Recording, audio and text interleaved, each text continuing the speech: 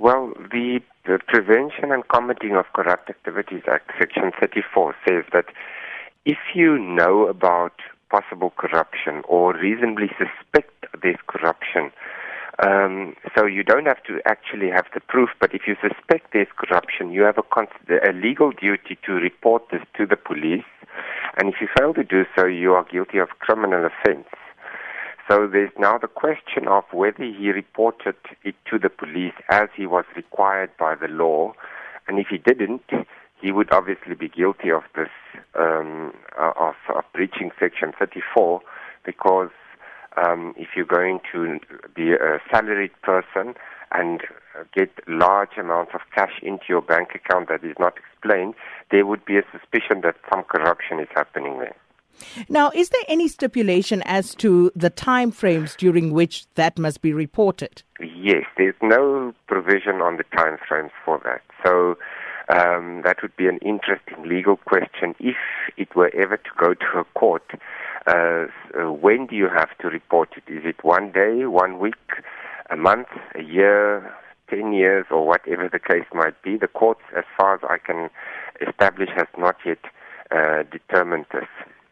So the fact that Mr. Moyane had this report in his possession for 3 months, a report that clearly recommended that some legal, criminal investigation rather be instituted, what sort of argument could he put forward for having not done so for 3 months? Well, one of the arguments put forward is that this is, and the Hawks have said the same thing, is this is an internal matter, which that would not be a very good argument because it's not an internal matter, it's a criminal matter. But he could say that he was still busy deciding on what to do or to follow up to establish whether there really is a suspicion. Maybe his second in command has a cash business somewhere and got all this money because he was also running a taxi business or something on the side. That would be a more credible option for him to use if he's ever going to be charged. That might get him off the hook, but it of course will depend on the facts of the case. It's difficult to comment because one doesn't know exactly whether all the facts are actually in the public domain. And because it does make for, some interesting situations here, because if the law states that even suspicion would have then compelled him to actually act on this particular matter, then, how much more of an investigation would you need to conduct? Yes, well, that is true because, as I said, if you are a salaried person and you get more than 1 million rand of cash deposit into your bank account and it's not explained, then there's going to be a suspicion for any reasonable person. I think that there might be some corruption happening there. But this would be, I'm giving the commissioner the benefit of the doubt and trying to think what could possibly be the reasons for not acting in this case, while acting so swiftly in the case of the other SARS officials who were suspended only days after the Sunday Times reported about the so-called rogue spy unit. And how does this then impact on the person and the credibility of Tom Moyane, just the way in which this Makwakwa issue has played out?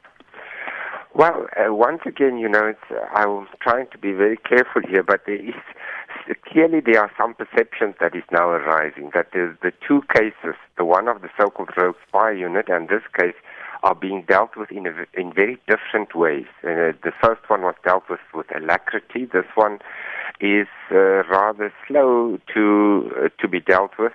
And so that will raise questions about why wasn't there more swift action, more decisive action.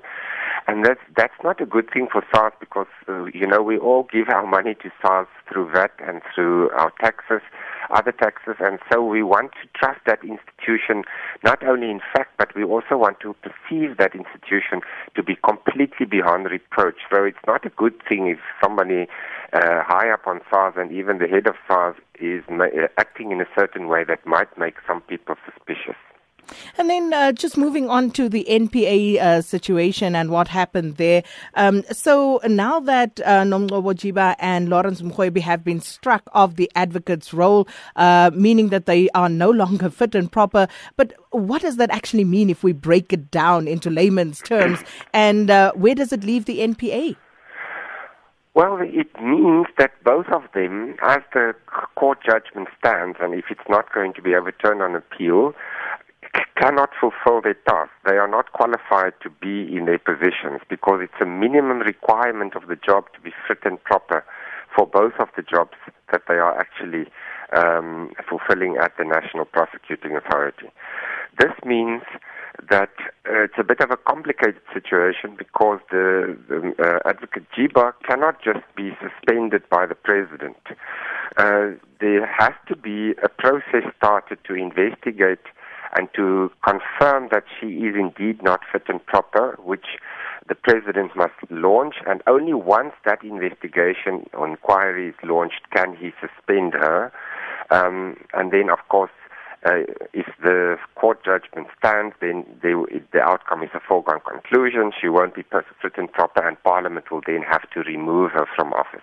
The question is what happens in the meantime if she's now going to appeal. Both of them are probably going to appeal the case. And what happens in the meantime? Should they voluntarily step aside, perhaps, for the interest of the NPA? Because the problem now is going to be if they make any decisions from now on, these might be challenged by criminals who are going to say, well, you made this decision to prosecute me, but you are not actually validly in your position, and for that reason the whole decision must be set aside. So it creates difficult legal questions for the NPA to answer. If you were advising Shaun Abrahams, how would you actually counsel him to move forward on this issue? Well, I would tell him, I will never be advising him, but I would tell him that maybe it's time to have a very collegial chat with his two colleagues and to ask him, in the interest of the organization and to protect the integrity of the organization, to go on voluntary leave for until such time as all the legal processes have been completed. And, you know, if the Supreme Court of Appeal or Constitutional Court overturns this decision, then they can come back to work. If not, obviously, they will be, the process will start to have them formally removed from their position or they resign.